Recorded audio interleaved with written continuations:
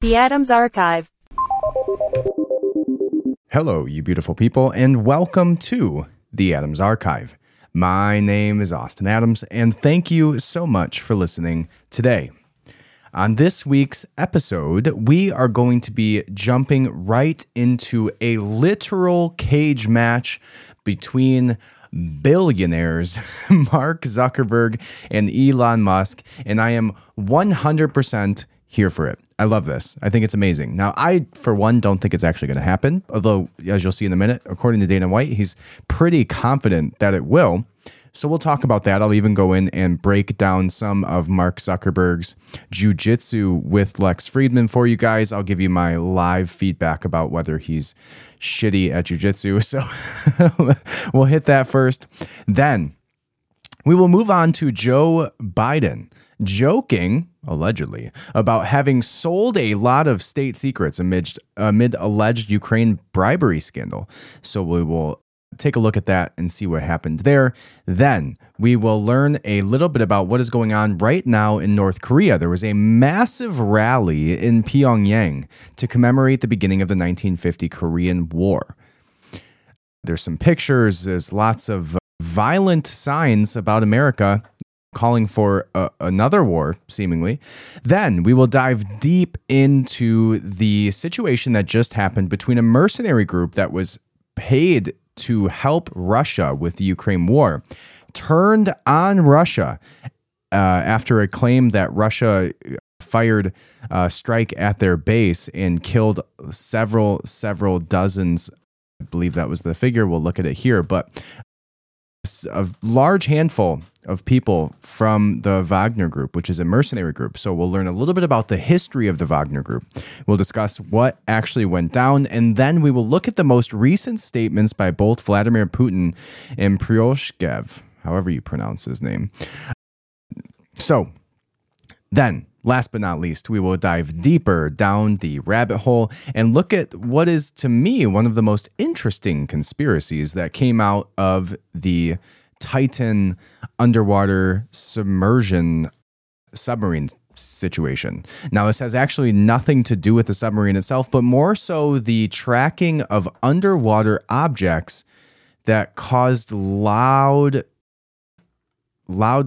wave frequencies to be picked up by these acoustical instruments that were in the ocean, leading to some people discussing that there's objects, somebody from the government allegedly that came out and said that there was objects moving over thousands of miles per hour underneath the water. So then there's even some deeper conspiracies by that person who talks about what they believe them to be according to their alleged knowledge. So all of that and more, stick around. First thing I need you to do is go ahead and hit that subscribe button. It would mean the world to me. That's all I need you to do. Hit that subscribe button. And when you're done with that, leave a 5-star review. I've been sitting at the same numbers here, and I've been just speaking to myself here on this podcast.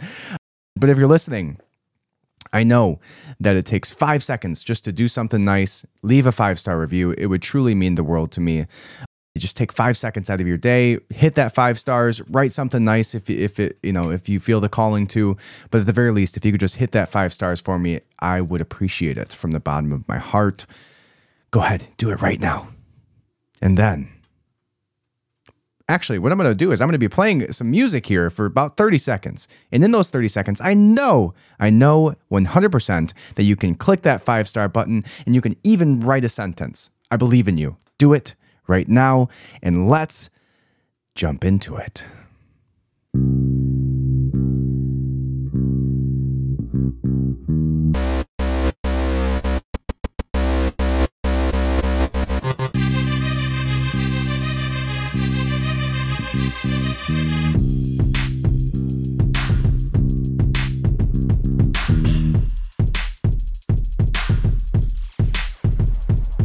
The Adams Archive.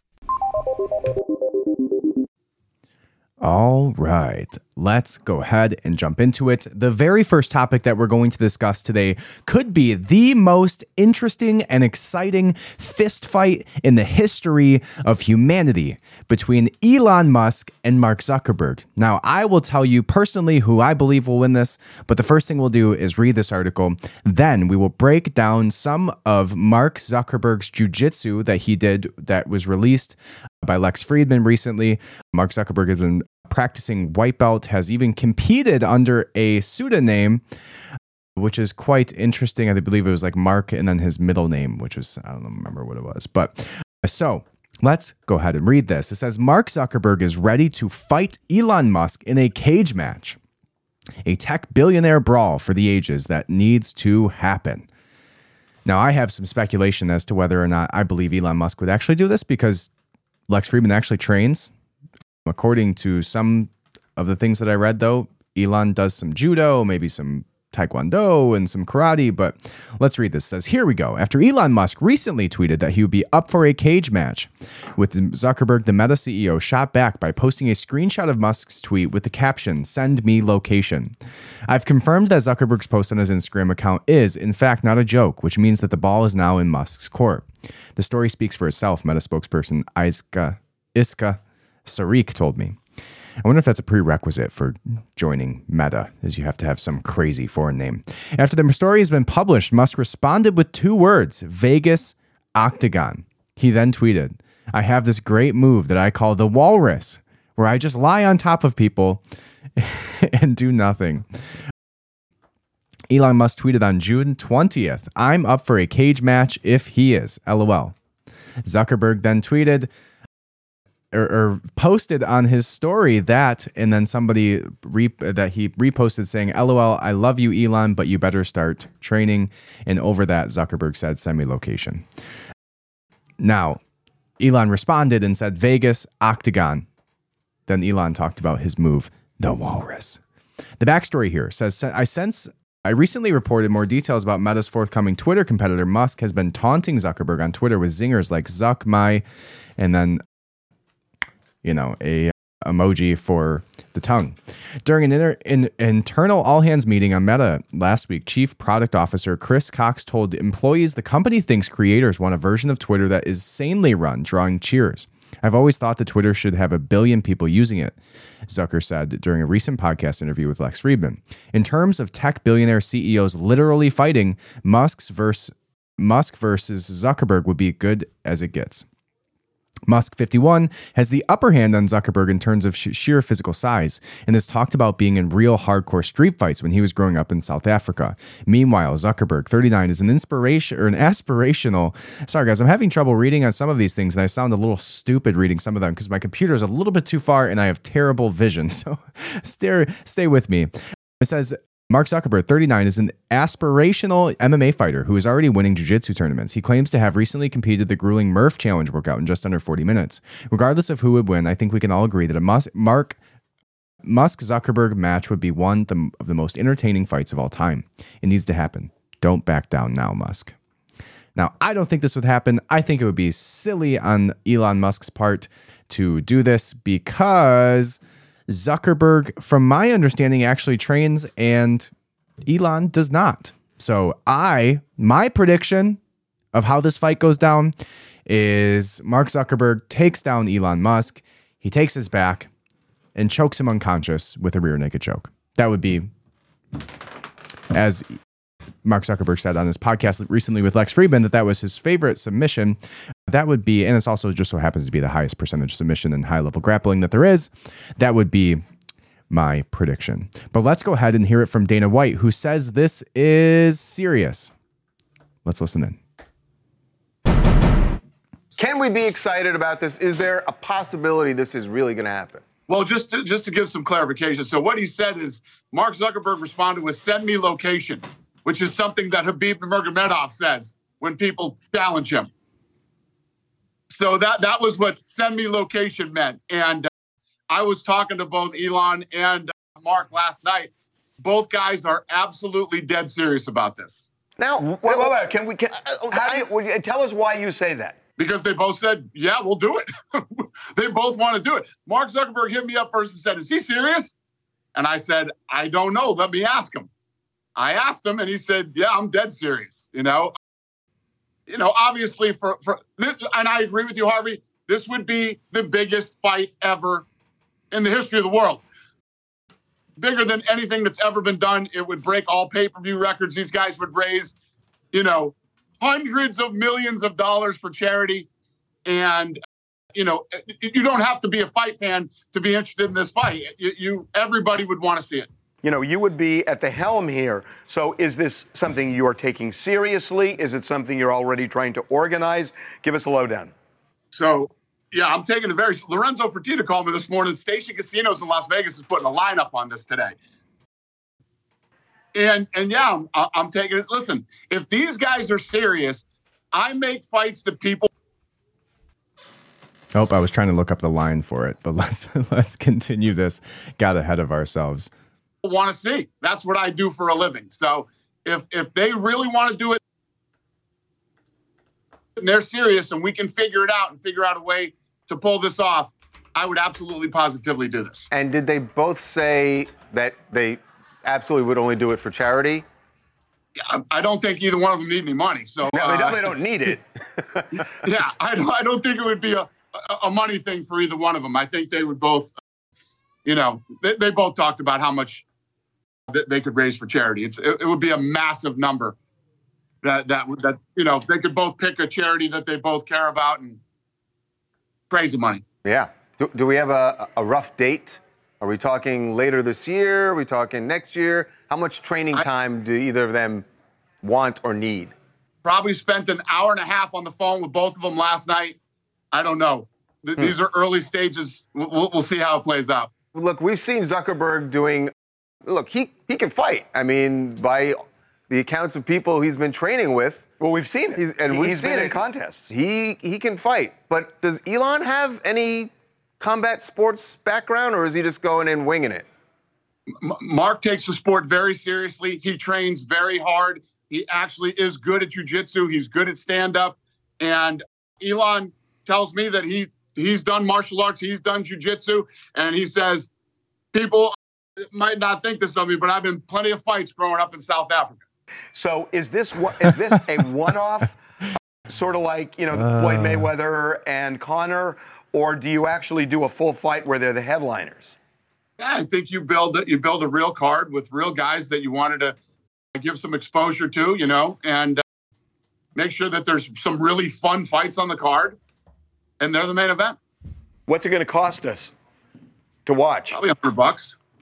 What do you think you would gross in something like this? I think it would be the biggest fight of all time was Floyd Mayweather and Conor. And I just think it triples that.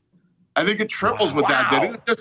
There's no limit on what this thing could make, because like you were saying in the room today, you had a room full of women and men. Some are probably fight fans. Most are probably not. Everybody would watch it. Everybody would want to see it. This is the biggest fight that could ever be made in the history of the world. It's that big. All right, so let's look at the odds here, because I just pulled them up, and according to this, so I didn't know there was such a size disparagement between Elon and Mark, which is, to definitely be taken into consideration. Musk is 6'1", and Zuckerberg is 5'7". Elon coming in at 187 pounds, Zuckerberg coming in at 150 pounds. Wow, he's a little guy. So Elon's about my size. Mark Zuckerberg's about, your wife's size. So maybe there's something to that, but I would really need to know what Elon looks like on the mats. See him with some gloves on, throwing some punches. But my money still would be on Mark Zuckerberg. He's taking people on. He's rolling with legitimate black belts like Lex Friedman, which we'll watch here in just a second, and I'll give you some of my breakdown on kind of what he's doing right, what he's doing wrong. But the odds are in Elon Musk's favor for him to win the fight. So that is pretty wild to me. I mean, I guess if he's a self-proclaimed street fighter, that's never a good start for when you're asking somebody about their combat experiences. Well, I used to get in a lot of street fights. Well, maybe he did. I don't know what South Africa's really like. But the odds are 4-6. Not sure that's how odds work normally.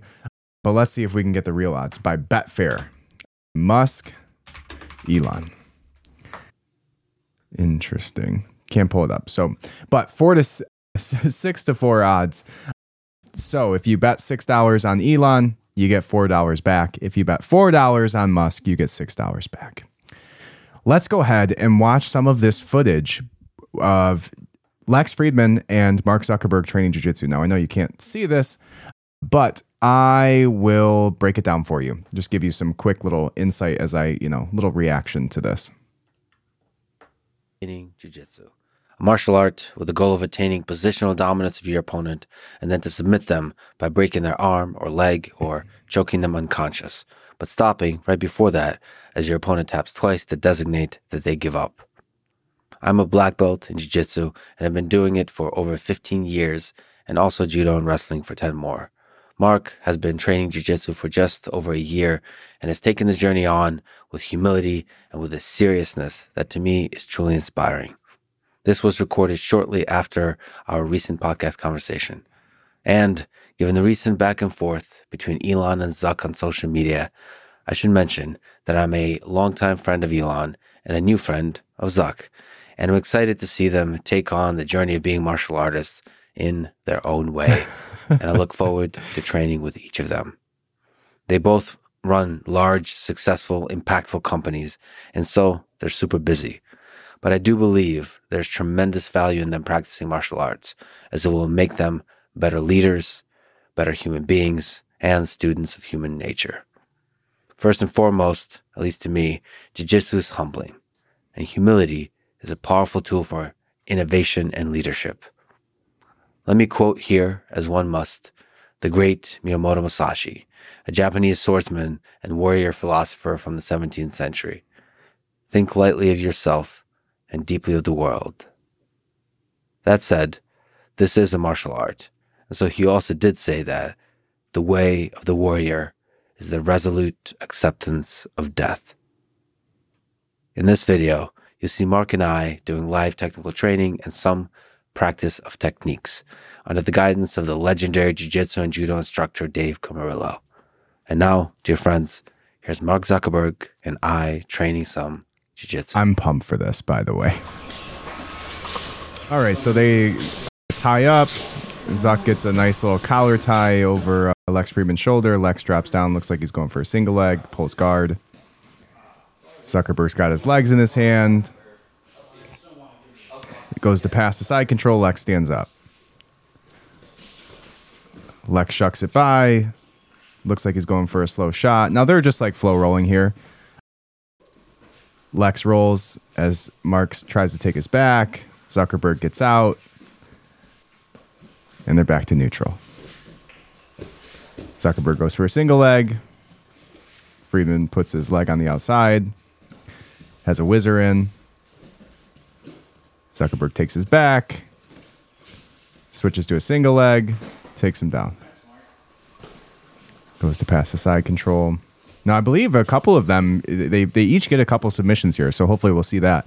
But they are just flow rolling. They're not going hard or anything. But collar ties. Lex goes to drop down for a single leg, comes back up, shucks it by. Drops back down, grabs a single leg. Takes a Zuck down. Tries to pass side control, goes to knee on belly. Looks like he's thinking about an Americana. Trying to isolate the right arm. And he does. And Zuck taps. They reset.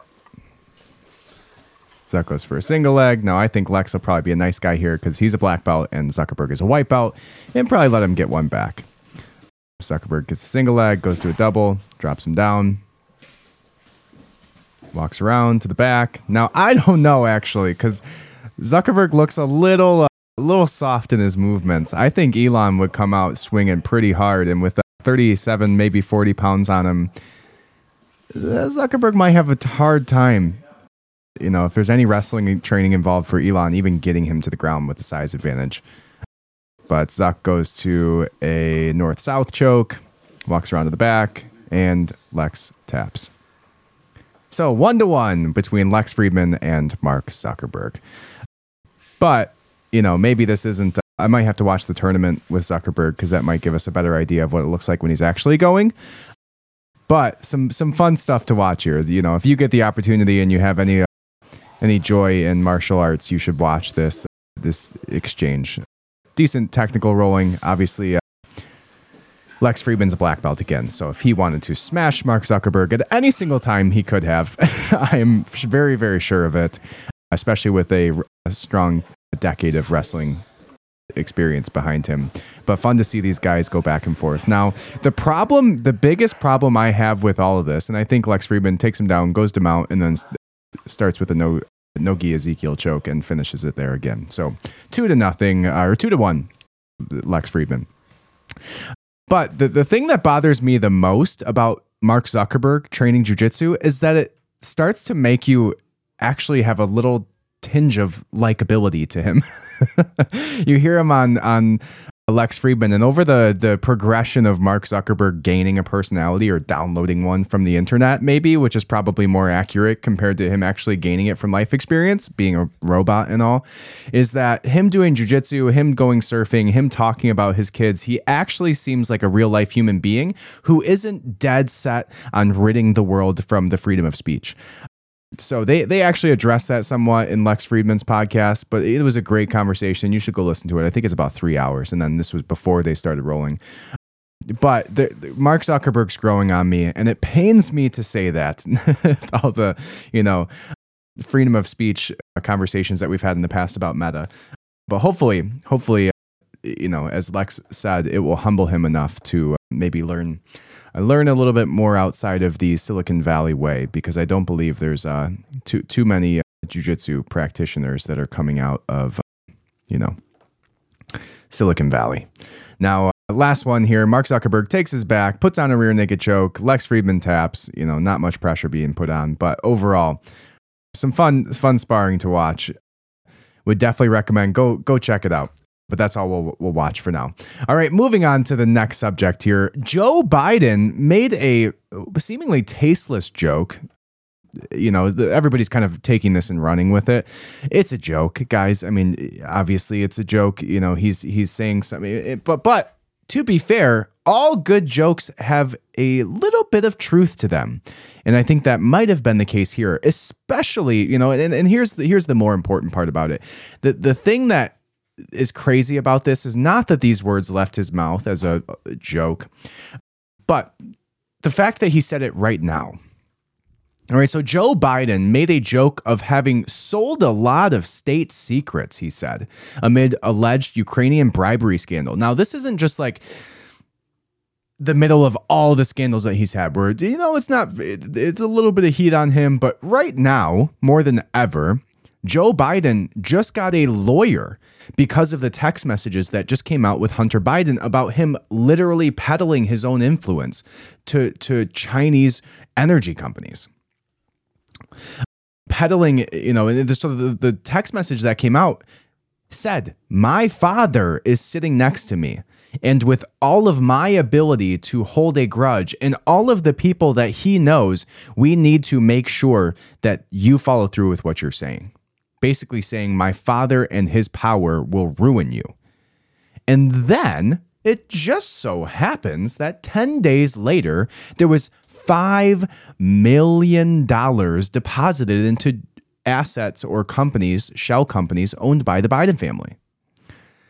So let's go ahead and listen in here.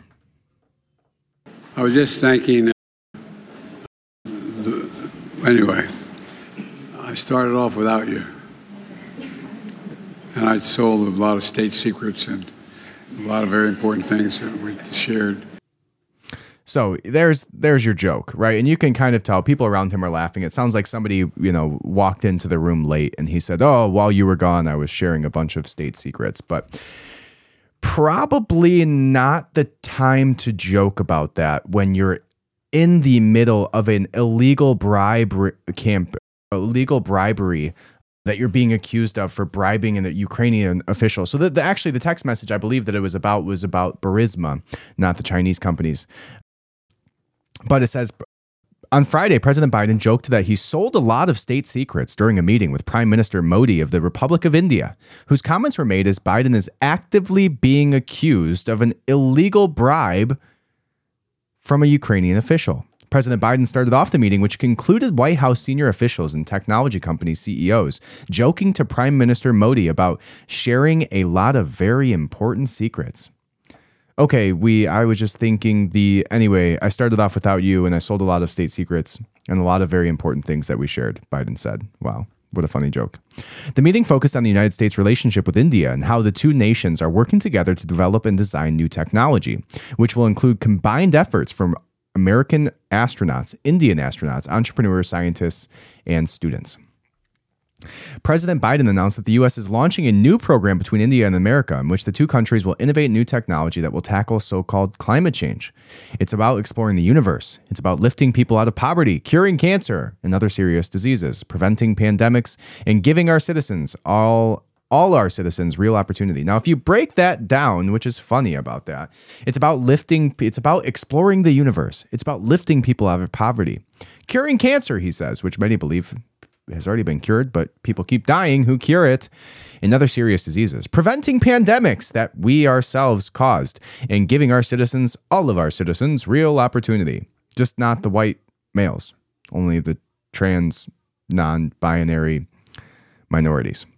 So my message today is really simple. We've got to keep it up, and we have to make sure we aim even higher, Biden said. The president joked about selling state secrets around the same time an FBI informant accused him of being involved in a significant Ukrainian bribery scandal, in which Biden is accused of taking a $5 million bribe from Ukrainian oil company Burisma during his time as vice president under Barack Obama.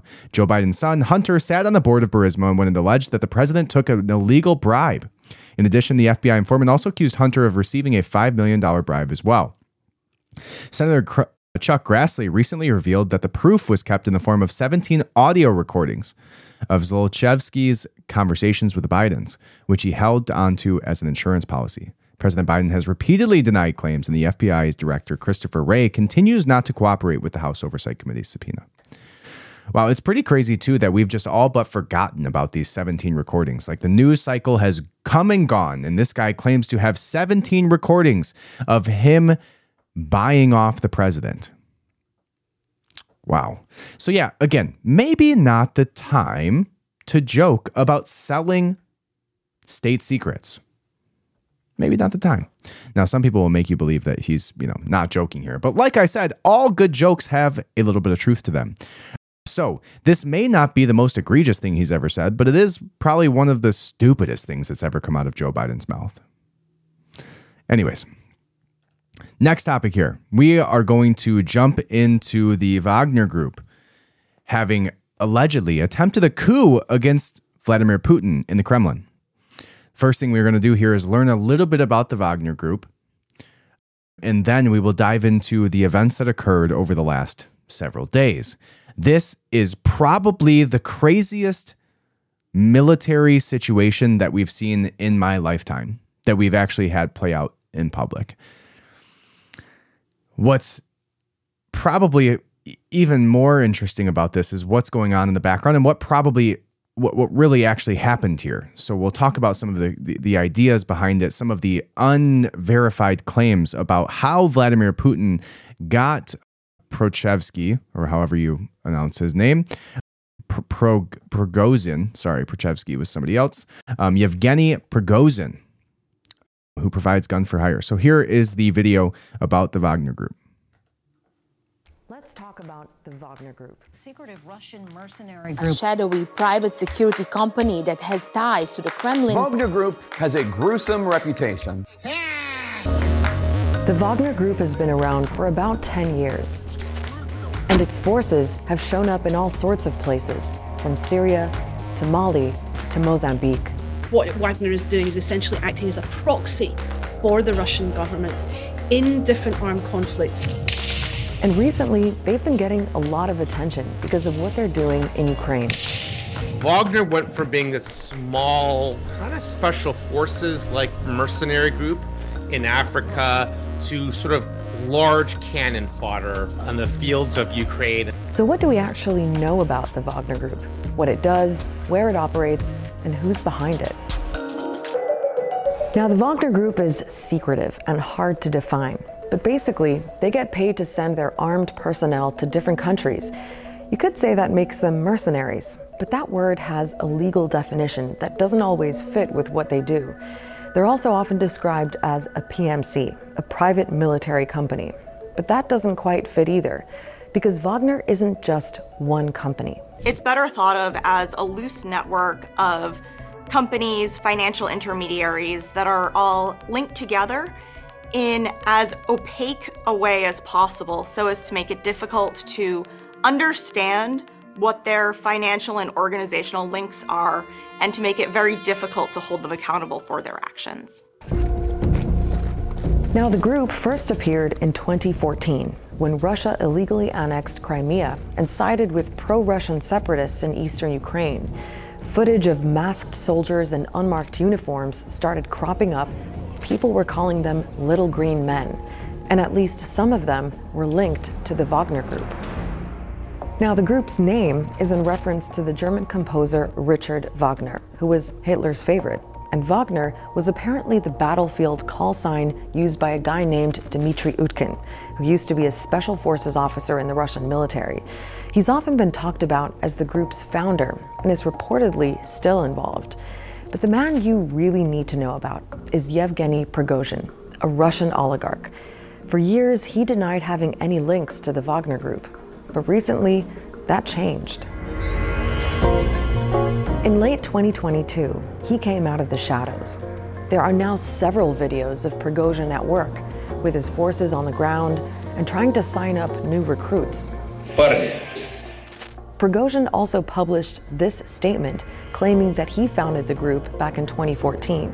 He officially registered the company as a consulting business and opened up a flashy new headquarters in St. Petersburg. It's a nice building. Which is significant not only for being Wagner's first official headquarters, first formal existence on paper and on property, but also for the fact that it is located on Russian soil, where PMCs are technically illegal. Military work is a private organization. However, Prigozhin works in tandem with the Ministry of Defense and the Russian Federation. In tandem with the Russian Special Services. He obviously enjoys the patronage of top officials of the state, including President Vladimir Putin. Now, Prigozhin's relationship with Putin goes back to the 1990s. They're from the same city of St. Petersburg, where Prigozhin went from selling hot dogs to owning several restaurants. And Putin was a regular customer. After becoming president, he brought along some pretty well-known dignitaries, and Prigozhin picked up the nickname of Putin's chef. Soon, he was scoring some pretty lucrative catering contracts, including for the Russian military. Over the years, he's become super rich, politically influential, and has built up a media empire, too. The biography of Yevgeny Prigozhin is a fairly standard biography of a St. Petersburg bandit. Group itself. Since they first popped up in Ukraine in 2014, the Wagner Group has been active in at least 8 other countries. All right, so there you have your background. All right, Prigozhin was his chef. Didn't know that. That's interesting. It's kind of a crazy 007 kind of background story to be a mercenary oligarch leader of private military organizations. So that's pretty wild. So let me give you my take on this, what happened in my own words, and then we'll look at some of the words that came out of Putin's mouth and Prigozhin's mouth over the last 24 hours. So what happened here was Prigozhin said that Vladimir Putin turned their weapons on the Wagner Group, killing a bunch of their soldiers in what looked to be one of their locations that they were held up at, their headquarters. Now, this was like out in the woods somewhere. Now, there was some questions surrounding the validity of the attack because the video that came out, the only video that came out, was one where they were walking through the woods and they said that they were getting shelled by Russian forces, which would mean explosions, craziness. So from that, there was no charred evidence. There was nothing that in the videos that they saw anyways that showed that there was truly any damage from explosives. So there was some questions about that. And it looked like they just kind of like shoved some material down on the ground. So I'm going to pull up one of the better news sources that I have, which is Atlas News, which is a great one to follow. Atlas News or atlas.news3 on Instagram. And this has been following this all pretty heavily. And it goes back to show from the very beginning where they claimed to have been hit. And they even go into some of the ideas surrounding it. So let me see if I can find the quick video on this. Because somebody commented and was like, why is there no charred material?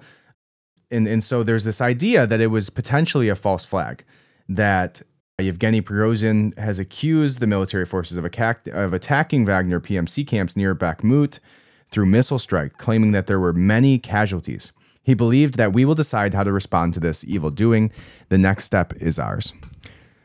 Russia's Ministry of Defense has denied any involvement and said that Prigozhin's claims do not correspond with reality and are an informational provocation. Now, somebody responded and said, what was that on the second slide? This is the one where they're walking through the forest, where there's some trees that are downed, somebody laying in the woods, and really nothing other than that. And when they responded to that, they said, what was the second slide? I have a lot of questions about that. What was it supposed to be? Showing the aftermath of the alleged middle strike? Looks pretty fake to me. 2 small fires and a guy laying down in some very neatly cut trees and brush. No scorch marks or brush or burned leaves. Seems kind of like Wagner is just saying, oh, they hit us with missiles, and then tried to throw together some false flag fake video evidence in like 5 minutes. Atlas News responded and said, yes, and that's essentially what the MOD was saying. Interesting to see how this plays out regardless. All right. Somebody else responded and said, I just hope both teams have fun, which is probably my favorite response to all of this. And then somebody else said, let's see if, because there was a comment on here that was like, why would they be attacked by the Russian army? It said, through some loophole, the Russian MOD used treason for an excuse to execute these strikes. From what I've heard, they've been doing this throughout the war in little skirmishes. Maybe Russian army wanted to kill some real Nazis for a change. Well, looks like they're on both sides. Interesting. So, some people claim that this was an alleged false flag to begin with the Wagner Group, saying that they were struck by the Russian military, using it as an excuse to conduct a coup. In response to that, Wagner head Yevgeny Prigozhin has released several audio statements on his Telegram channel following the claim that Russian forces attacked Wagner positions, reportedly resulting in heavy casualties. From this, he said, justice in the army will be restored, and after this, justice for the whole of Russia. Those who destroyed our guys today, who destroyed tens of thousands of lives of Russian soldiers, will be punished. So obviously a lot larger than handfuls. There are 25,000 of us, and we are going to figure out why this chaos is happening in the country. We must end this disgrace, he said. Now, they went on to accuse Russian forces of attacking Wagner positions. That ends up turning into a video by Prigozhin, who says that they're going to mobilize towards Rostov. So basically, they end up setting up different checkpoints along the way in Russia on their way to go to Moscow to take over the government. That was the idea. This guy's going to take over the government using Wagner Group as to facilitate it, overthrow Vladimir Putin, and then take over. That was the idea from this Russian military mercenary group. Now, from that, they start moving towards Moscow. Vladimir Putin orders that they start digging up the roads between Moscow and wherever positions they were in. Now, between that, there was tanks, there was soldiers, there was moving positions, there was some firefights that happened. On their way to Moscow, during that time, somehow or another, probably between exchanging of funds. Now, what I said was interesting about this is the $6.2 million that ended up missing last week, from an accounting error. Now, all of a sudden, a Russian military for hire is now going after Russia. So kind of weird timeline of events, right? And if it's a mercenary group that's for hire, I'm pretty sure the CIA has the only ability, to, along with the Federal Reserve, to print money at will. So if they want one side to win, or they want to fund, an uprising or a coup and install Prigozhin, the head of a mercenary group, as the head of Russia to man over 15,000 nuclear warheads, then they'll do so, just with money. Vladimir Putin responds, says we will wipe them out completely if they decide to do this. And then somehow or another, there's an exchange verbally, and the Wagner group steps down as they're on their march towards Moscow. Now, the conspiracy behind this, the untold story here, is that allegedly, and I got this from Atlas News, which was getting it from Telegram channels in Russia, allegedly, Vladimir Putin scooped up, basically kidnapped Prigozhin's wife and child. And at that point was when Prigozhin decided to go to Belarus, because the president of Belarus stepped in and said, hey, let's de-escalate this. We'll take him, and so somehow or another, whether through kidnapping his wife and child and threatening their lives, or between just a, very nice exchange of words and whiskey between men, they figure out that they're no longer going to invade and overthrow the government. Now, Prigozhin's seemingly in Belarus right now. Vladimir Putin has put out a statement since this alleged coup attempt, which we will listen to in a moment. And so has Prigozhin. So we'll listen to that as well. All right. So Putin says mutiny organizers will be brought to justice in national address. Does not mention Prigozhin.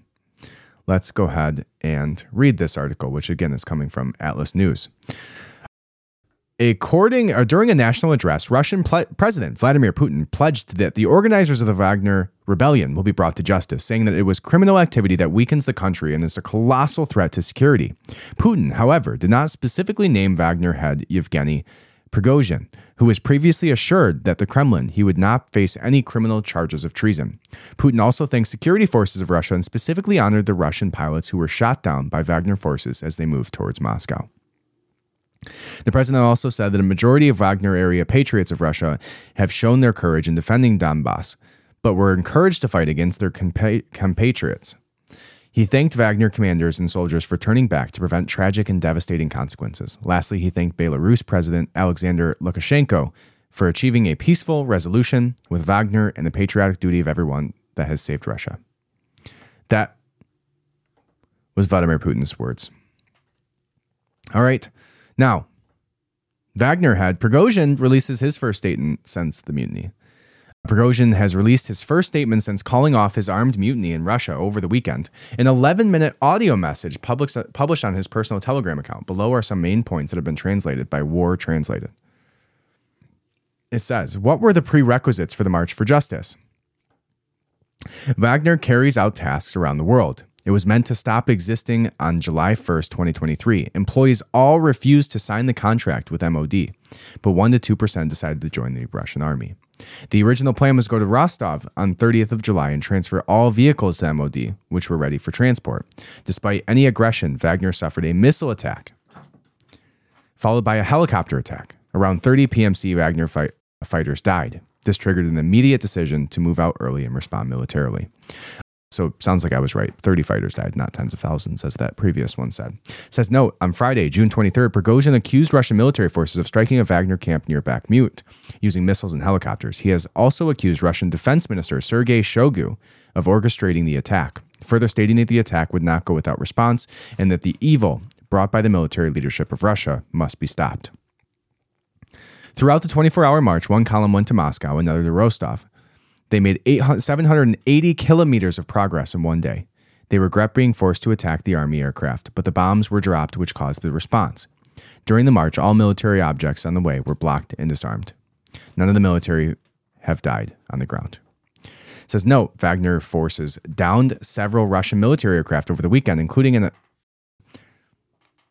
IL-22M airborne command post, in which all members died. The objective was not to allow the destruction of Wagner and to take responsibility for those who were on the unprofessional actions made a huge number of mistakes during the SMO.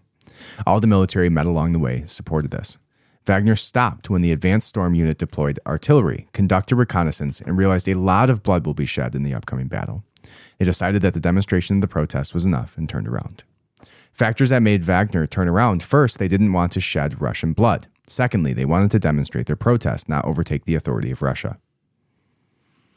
Prigozhin had previously claimed that this was not a coup attempt, but rather a march for justice aimed at Russian leadership. Lukashenko offered to find solutions for further legal operation of Wagner legally. Columns turned around and went back to field camps. The march showed many things demonstrated before: serious security concerns around the country. All military bases and airfields were blocked. If actions on the 24th of February 2022 were done by forces as trained as Wagner, the special operations could have ended in one day. This shows the level of organization that the Russian army should be following. Wow. Pretty crazy. So there you have it. That's the breakdown of what happened between the Wagner group and the Russian military. They allegedly raided Prigozhin's estate or wherever, where they found an alarming amount of James Bond material, including what looked like $6.2 billion in a bag. Wonder where he got that. And gold bars, a expired passport, as well as some other materials that they got from wherever he was staying at the time. So there is your quick breakdown, but probably one of the wildest, craziest military operations that happened during our lifetime. Absolutely insane. All right. This says that rebellion in Russia, this is a new headline, says more cities seized by Wagner as Putin vows to crush rebellion, likening it to 1917. That was an article from before. All right, let's see if there's any updates before we move on. And it appears, says that the last one that we talked about is there. So many people are speculating that Prigozhin's just going to, disappear suddenly. But there was also a QAnon-esque, a cryptic message on his Telegram with him putting his finger to his lips in a shh motion, saying that do not let them know your next move. Pretty wild stuff. All right, so that is what happened in Russia. There is your breakdown. I did a 30-second, 40-second breakdown on my Instagram at the Austin J. Adams, and you can check it out there as well. All right, next thing that we will talk about here is going to be a massive rally in Pyongyang to commemorate the beginning of the 1950 Korea War. But first, I need you to go ahead and hit that subscribe button, leave a 5-star review. Head over to antielite.club, subscribe to the Substack, austinadams.substack.com. All right. Now, here is the next article, which says, massive rally in Pyongyang to commemorate beginning of 1950 Korean War.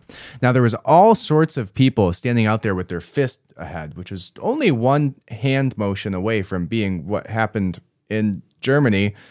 So kind of a weird thing to flex a little bit in the modern world. But anyways, there was people holding up signs saying like death to America and, with missiles shooting out from everywhere. I have a hard time believing that half this audience wasn't corpses, in North Korea. Although I do have a kind of unique idea about North Korea, which I'll get to in a minute. But I have my own theory of North Korea. But some conspiracy type talk, but it says North Korea state-owned media has published several reports in the last hour denoting massive rallies in Pyongyang to celebrate the commencement of the 1950 Korean War anniversary celebrations. These events also showcase caustic rhetoric aimed at the U.S. The full report from North Korean media reads below.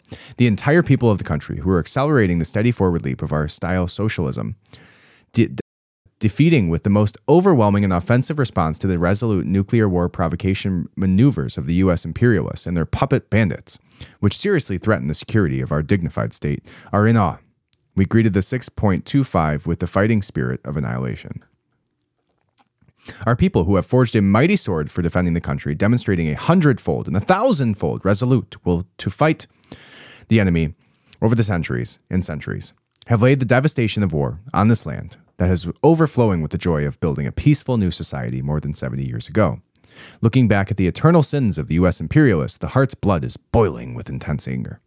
On this occasion of the historic day that reminds us of the aggression, ambition, and the nature of U.S. imperialism, the root of all misfortune and suffering on this planet, and the stranglehold of justice and peace, the June 25th Anti-American Struggle Day, Pyongyang City Mass Assembly is held on the 25th. May 1st, it was held in various places in the capital, including Ilchi Stadium. At the gathering places, there was 120,000 workers and young students gathering in Pyongyang City. They provoked a robbery war of aggression to crush our clean country to its cradle. The frostbitten hatred and will to retaliate against the accumulated U.S. imperialism were overflowing. All right. I don't want to read through this entire thing by them. However, I would say I'm quite surprised there's 150,000 people alive. Maybe they should be a little bit more focused on their food supply than they are bombing the United States. You know, especially if you believe what Yomi Park has talked about, which is pretty atrocious. But here's my, fun little conspiracy about North Korea. Imagine this. The whole world speaks down about this small little country where a crazy man with wild hair and a belief that he does not even poop, where there's no food and no beauty of art, and everybody's struggling and they're literally eating the eyeballs of rats, according to Yomi Park. What if North Korea this entire time was just a utopia and the entire world conspired to let us, try and believe that it was this horrible place? What if North Korea just had endless amounts of food, mountains made of ice cream, the most amazing cuisine, the most beautiful, inspiring art, the most, the hottest women of the world, and the most intelligent and strong men walking the streets shirtless with six packs and large biceps, and women just with the, whatever you picture, just the gold standard of life to be. What if that is North Korea this entire time? And we've just been told throughout history that North Korea is this horrible place. Never go there. They'll kill you. You'll never be able to make it past the airport. But what if in reality, it was like the most baller, awesome, coolest place ever with the most beautiful, amazing tasting food. And I don't know how far I can take that. But it is an interesting concept because in the same way that, we can hide, certain people in red outfits from younger generations for at least a certain period of time, how long will we go without knowing that North Korea is truly a utopia of the world? Anyways, let's segue out of that. So this is something I came across when looking at the Titan situation. And there's been several conspiracies about that Titan situation, none of which have piqued my interest more than this one as being, at least as interesting as possible. The one conspiracy is that JP Morgan Chase downed the Titanic to rid them from the federal, being able to vote against the Federal Reserve because there was elites on board who were not against the Fed or not for the Fed. So JP Morgan, family had it sunk. Interesting. Other theories are that, it was like some sort of entity that went in there and took out the Titanic. Now, there's other conspiracy theories that this was, one less conspiratorial thing that apparently is true because, nobody's come out and said anything about it, even the press secretary. But not that she says much anyways. But one interesting conspiracy is that Joe Biden, according to the Coast Guard, knew that the Titan was downed on Sunday, holding the evidence, making us count down the hours of these men who had their submarine implode on itself days before we knew about it. counting down the hours, the families, this guy thinking he's at a Blink-182 concert while his dad or whoever died. But apparently the Coast Guard had an idea the entire time that this craft imploded. But there was other acoustic anomalies that were picked up. So apparently, let's read through this here because this is an interesting one. And this is where it started, okay? It says the Navy has tracked underwater objects going thousands of miles an hour. It said, well, since they said it, I guess we can talk about it. Did you know that back in the 1970s, the U.S. Navy placed acoustic sensor devices all throughout the ocean floor?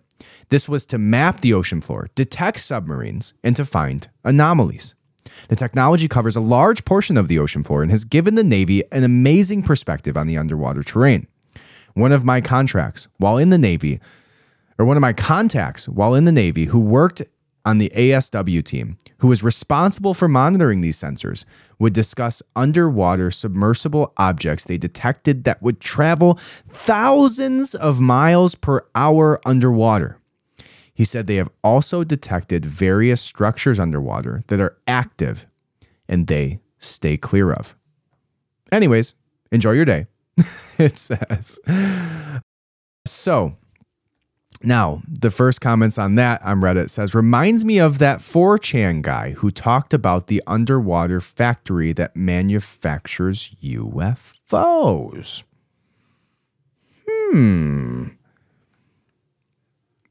And deeper down the rabbit hole we go. So that's where we go next. But let's read some of these. It says, it's always some anonymous source, plus the guy doesn't realize they use knots instead of miles per hour. Wow, thank you. People are calling for a source.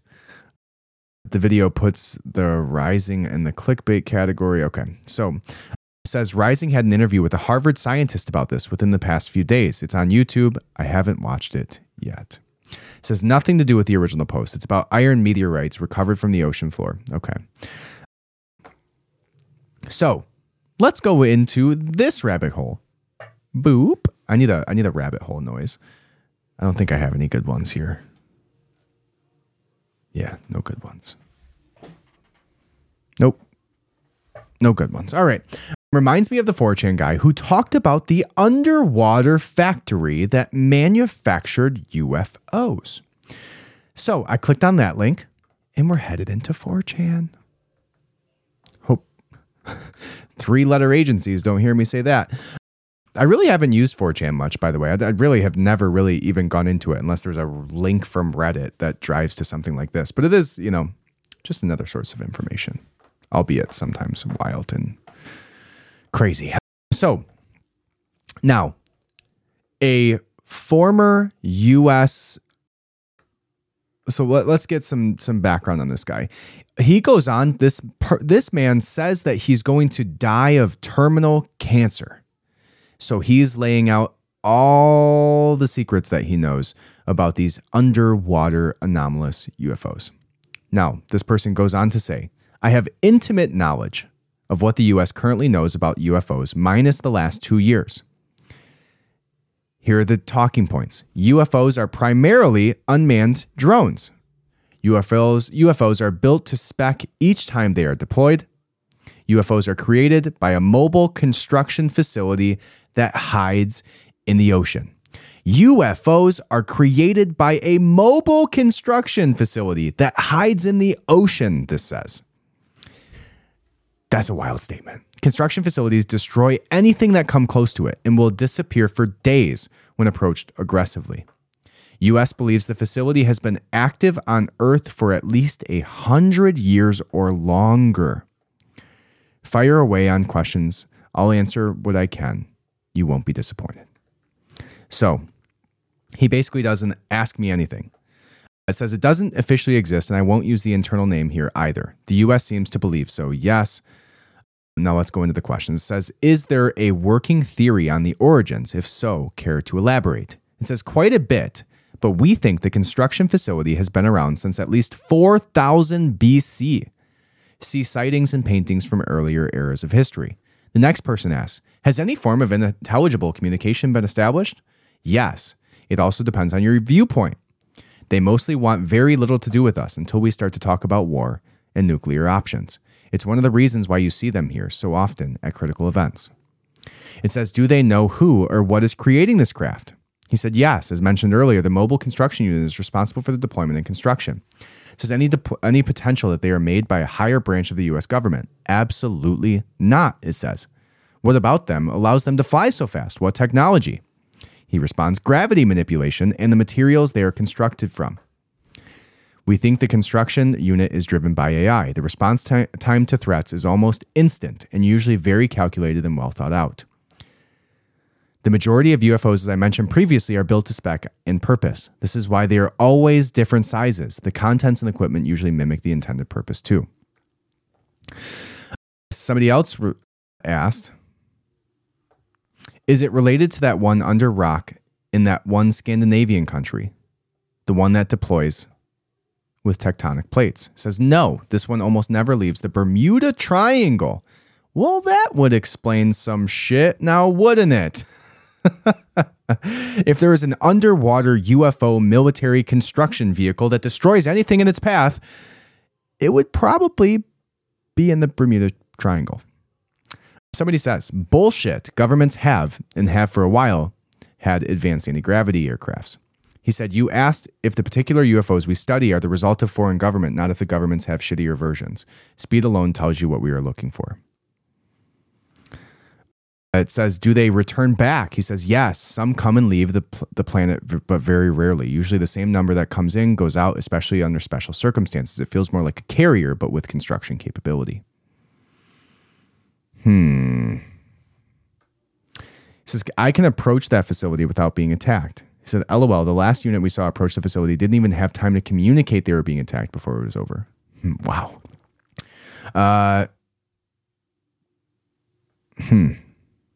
Says, what's buried under the mesa on Skinwalker Ranch? Is that show even legitimate? It seems like some of the most legitimate research on anything paranormal that I've ever seen in my life, and I'm very curious about what it seems to be finding. He says there's no correlation.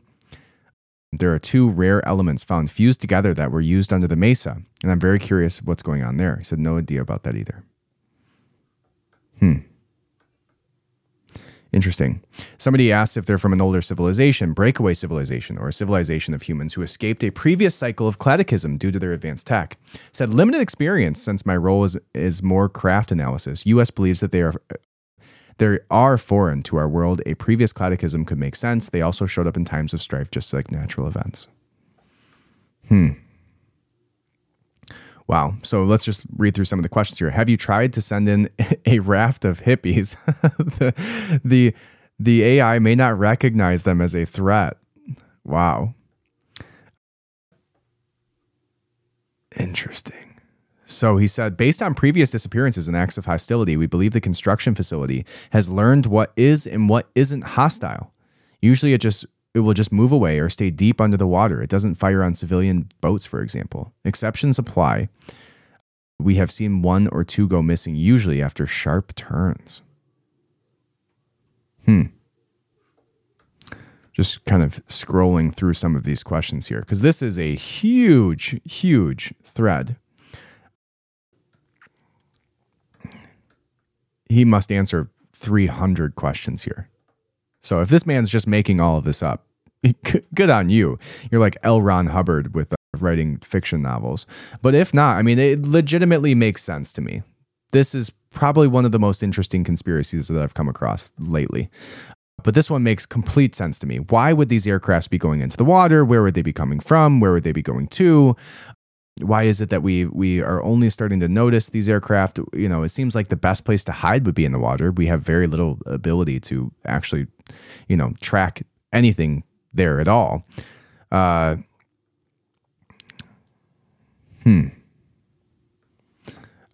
says, are aliens human or humanoid? He said humanoid, very humanoid. So I'd assume this was a sort of AI design that seems to have been advanced, yet already prepared for the get-go. That's a terrible question. Do you know anything about people such as Stephen Greer, Lou Azindo? Are these people in the know? LARPers or controlled misinformation. I said doesn't ring a bell. Okay. It says this is a strangely reoccurrent theme. At a minimum, they have psychotronic devices of some sort. Not sure what that is. So this reminded me of something in my first year. UFO crashes, they remove the bodies well before the team arrives. We start to look and the craft is unpowered at first. A few minutes later, the craft powers on and starts to close up. We radio out and get a response from the unit, removing one of the occupants that they are working on it. Ship powers off and the other team asks if we are good to go. No mention of how access is possible. The suspect, the pilot, may have interfaced with the ship by remote or psionic ability. It says it's in the Atlantic Ocean. Interesting. Now, he says, can you tell us what they look like physically? Usually gray type or big ears? What questions? It says, imagine the typical grays you see on TV. I have seen 2 corpses, so maybe they are a different species, but I've never laid eyes on another. All right. And with that, let's see if there's any of these other questions that he seemingly gets deeper into. All right. Well, on that note, if there is underwater construction facilities. Oh, and here we go. It says, how are you able to talk about any of this? Didn't you swear to secrecy? He said, yes. Liver cancer sucks. And then they said, wouldn't the government already have eyes on you, considering that you turn out to be a loose end? They said, I'm not going on national TV or radio. I'm on a 4chan board. I'm sure they'd look at stuff like this, but cancer makes you feel a little different. Also, did you or your coworkers experience strange things outside of work that could have been related to what you saw? He said, no. Usually most people working there had no prior interest in UFOs, or at least feigned not having interest. Interesting. Now, here's another theory, and this is what I'll leave you on. Maybe it's the positive alien theory. Let's go with that. It says, do you think they're playing some role in stopping rogue entities and dangers from space hurting us on a large scale? So the idea being that whatever entity is down there, or whatever technology is down there, is specifically there to protect us from other aircraft, aliens, UFOs from coming down here and just decimating us, or at least even just claiming this area as their own. Right. So if another entity tried to break our sphere, our atmosphere, and come down and to reach some kind of communication with us, tried to attack us, whatever, that this thing would eventually present itself, release thousands of UFO aircrafts and take this thing down like it's like our daddy alien. So that is an interesting one. Interesting for sure. All right. That's what I'll leave with you guys. Thank you so much for listening. I appreciate it from the bottom of my heart. I will read more about this because I think it's freaking wild. But have a great night. Thank you guys.